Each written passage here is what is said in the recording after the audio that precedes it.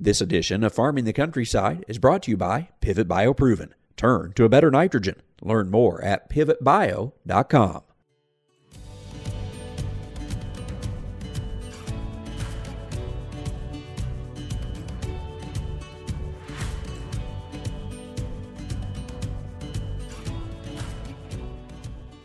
Welcome to Farming the Countryside. I'm Andrew McCrae. Ken Ferry is a regular guest talking about all things related to corn and soybeans. How are input and commodity prices changing the way we will plant the 2022 crop? Where are the extra dollars being spent and where is the best value? What are the keys to keep in mind to have the best shot at great yields? All are questions for this week's Farming the Countryside, brought to you by Pivot Bio. If you ask farmers what their greatest concern is this year, they will likely say rising nitrogen prices. For our farm, higher nitrogen prices and our desire to increase bushels with more sustainable farming methods led me to Pivot BioProven 40, which can produce up to the equivalent of 40 pounds of synthetic nitrogen. Our field demonstrations show an opportunity for a better ROI and a reduction of synthetic nitrogen. Turn to a better nitrogen with Pivot Bio. I hope you'll learn more. Just go to pivotbio.com.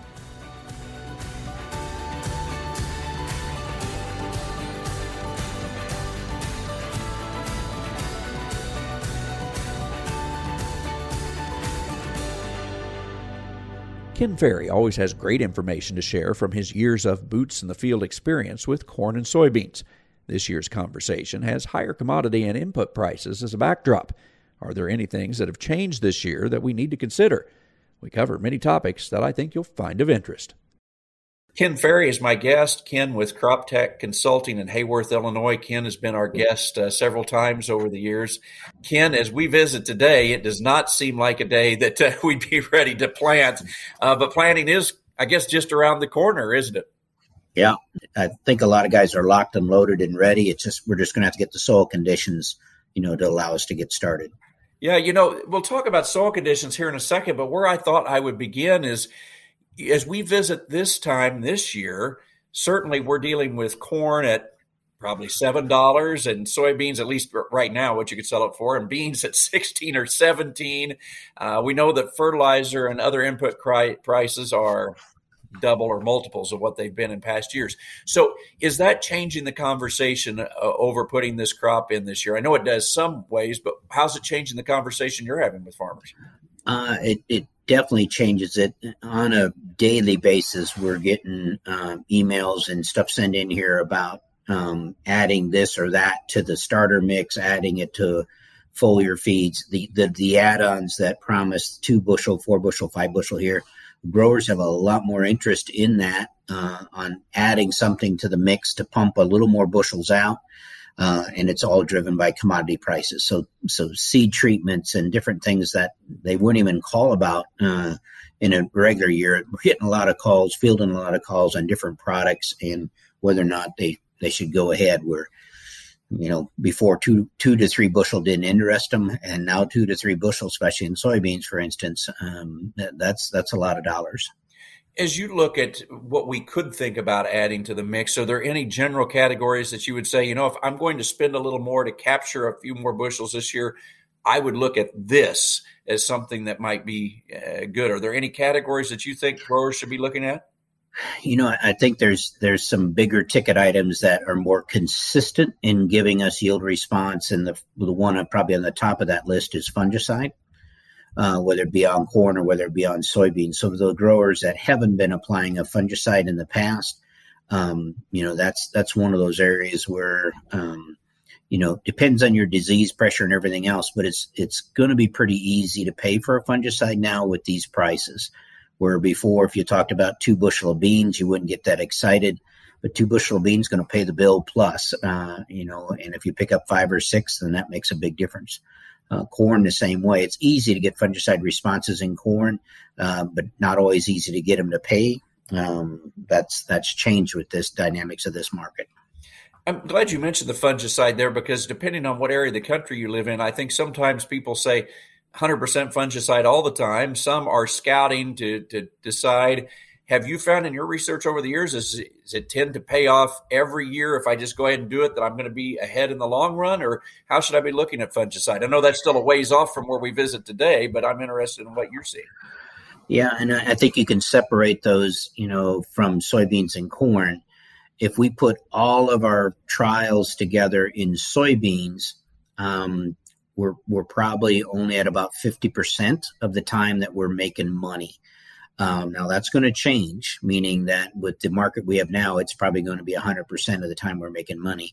The problem with the soybean has always been it's hard to scout that soybean and know exactly which fields are going to give you a 6 bushel response versus a 0.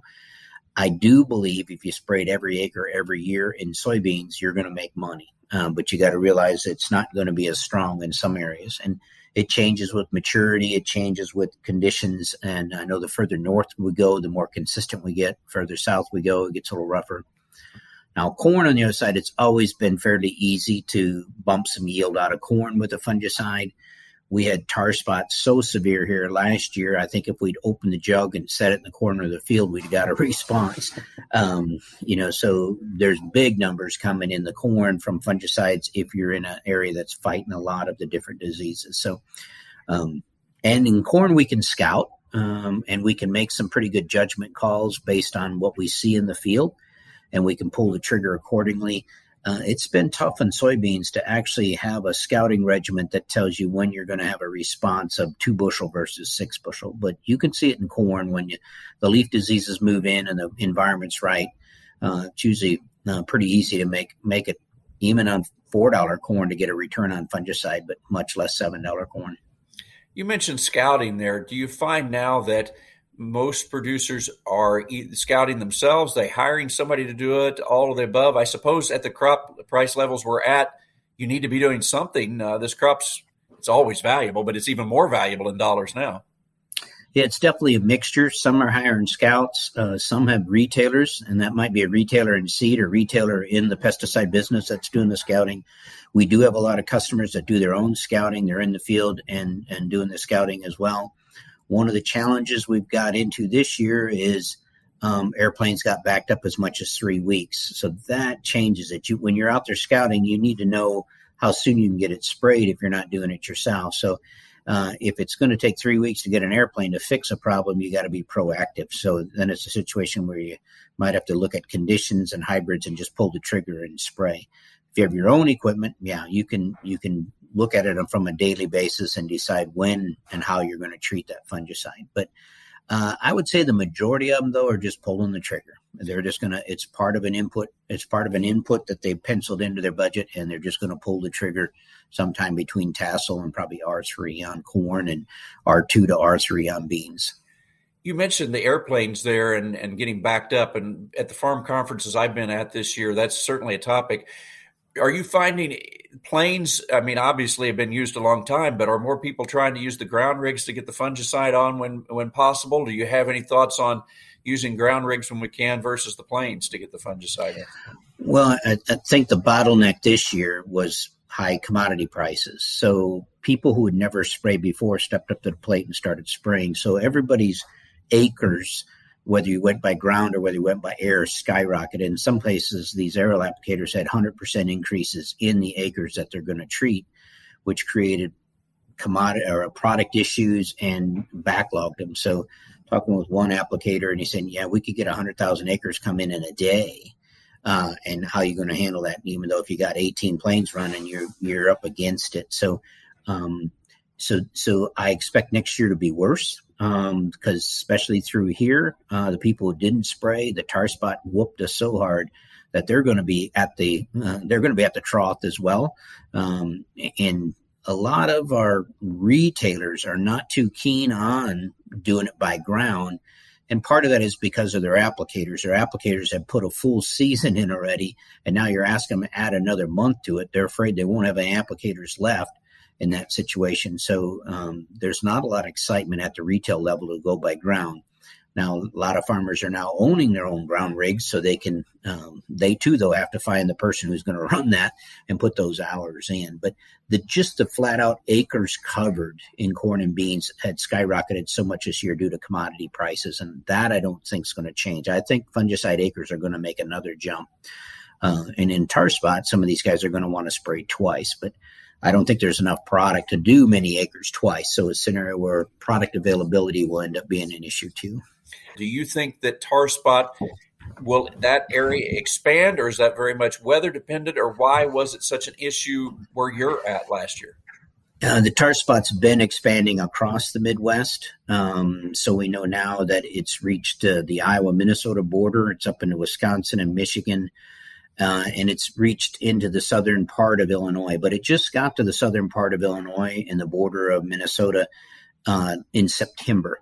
So it's a new disease rolling into that area, but it's been spreading kind of like a mushroom cloud from northern Illinois, northern Indiana outward. So it's made its way up into parts of Canada as well. And it depends on your pressure. Locally here, it got here about 3 years ago. And then we saw it in every field last year. And then we had the perfect storm here. We had two 500-year rain events, 19 days apart in June. So the tar spots started showing up. We first documented here at our Corn College campus June 30th. Instead of being the mid to the end of August or September when you typically would see it, it showed up early. And this disease is kind of a nasty one once it gets started early like that. We had a lot of dead corn here in mid-August, and we usually like to have August and September to fill these grain. So but outside of the heavy rain area, we call it Tar Spot Alley, we had record yields, and those record yields corn yields were due to the fact they had tar spot, but it came late enough that it didn't do a lot of damage. And their fungicides, did a better job of handling it. Here we had down corn. We spent a month harvesting down corn because of the tar spot. They just took the wheels off of the bus. We've spent most of our time talking about the crop, probably as it's a couple of months after planting. Let's jump back to before planting here. Early on, we discussed about input prices being higher. How has that changed what folks are doing this year on fertilizer, whether it's the nitrogen, NPK, any of that? Have you seen a big change in what folks are doing, or even the mix of what they're using this year, or what you would prescribe given the change in input prices? We've seen some change in fertilizer inputs, but very little, meaning that for part of that reason is a lot of these growers had locked down in a prepay program their price. So we look at the price today and it's kind of take your breath away, but a high percentage of these fields had locked it down and it's spread and they got their prices locked in even on their end situation.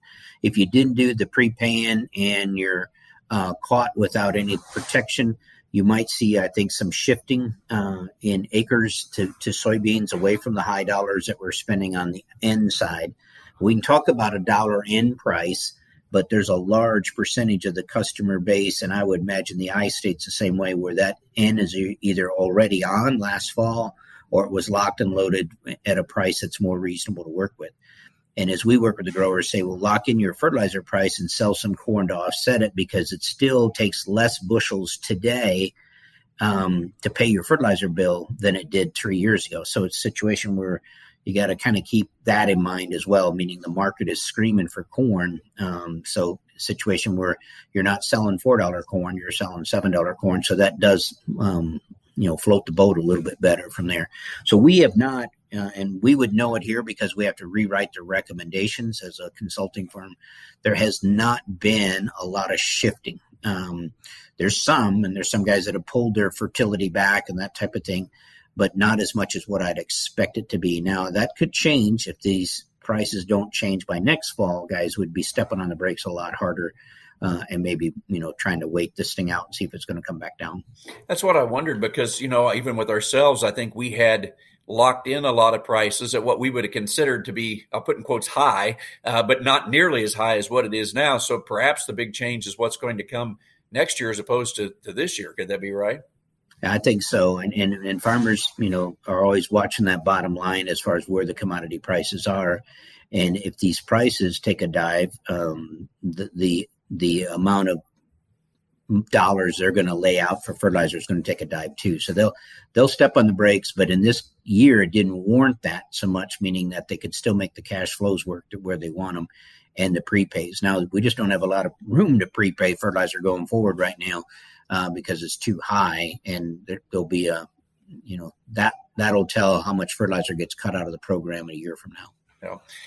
As we mentioned, as we said here today, we're still ahead of planning for most folks, but I know that you, of course, talk a lot about getting that seed in the ground at the best time, the right time to get it up.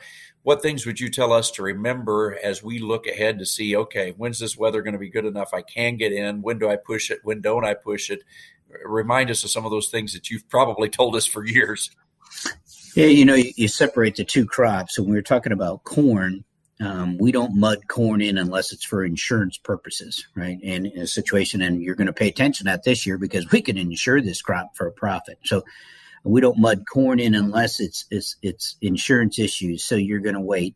We would recommend paying attention to soil temperature as well as soil moisture when you're sticking the corn in the ground. That first 48 hours of seeds in the ground, if the water is too cool, you're going to be subject to seed chilling.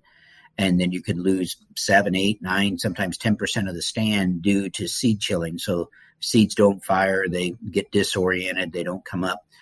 And then after that, if we have a long cool period, let's say 2-3 week period in there where the temperatures don't get going, those seeds that are planted with the tip up and the spike down, you're subject to them taking too long to get out of the ground. And we worry about what we say, losing the ear on our spike down plants. And that could be another 10% of the stand too.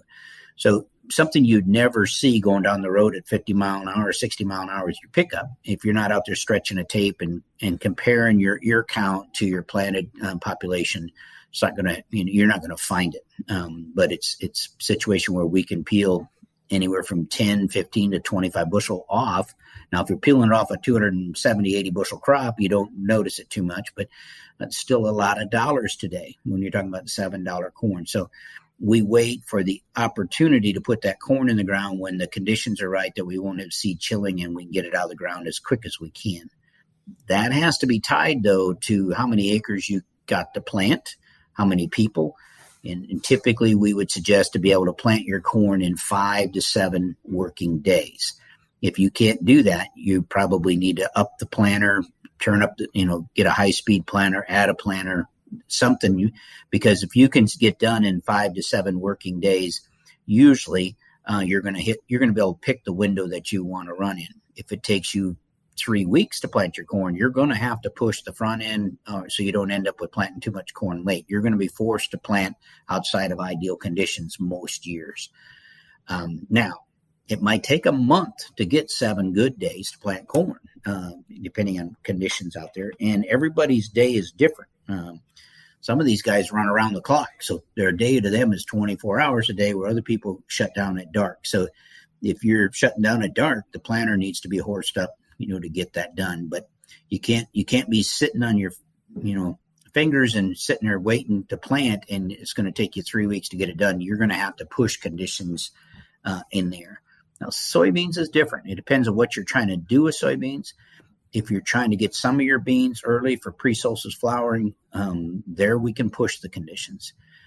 We can push it in cooler soils, and we can push it into wetter soils, as far as making the planter dance across that situation. The soybean's pretty resilient. Now, again, it could take, sometimes it could take 2 weeks to get these soybeans up. So they're going to have some type of protection on the seed treatment, especially for SDS if you're in SDS country. But around here anymore, a high percentage of our soybeans will go in the ground before our corn. The early planting beans is paying the ticket for them. They say, how many beans should I plant early? Well, plant what you feel comfortable replanting, because they could get a freeze in May and smoke them off, and you're going to start over again.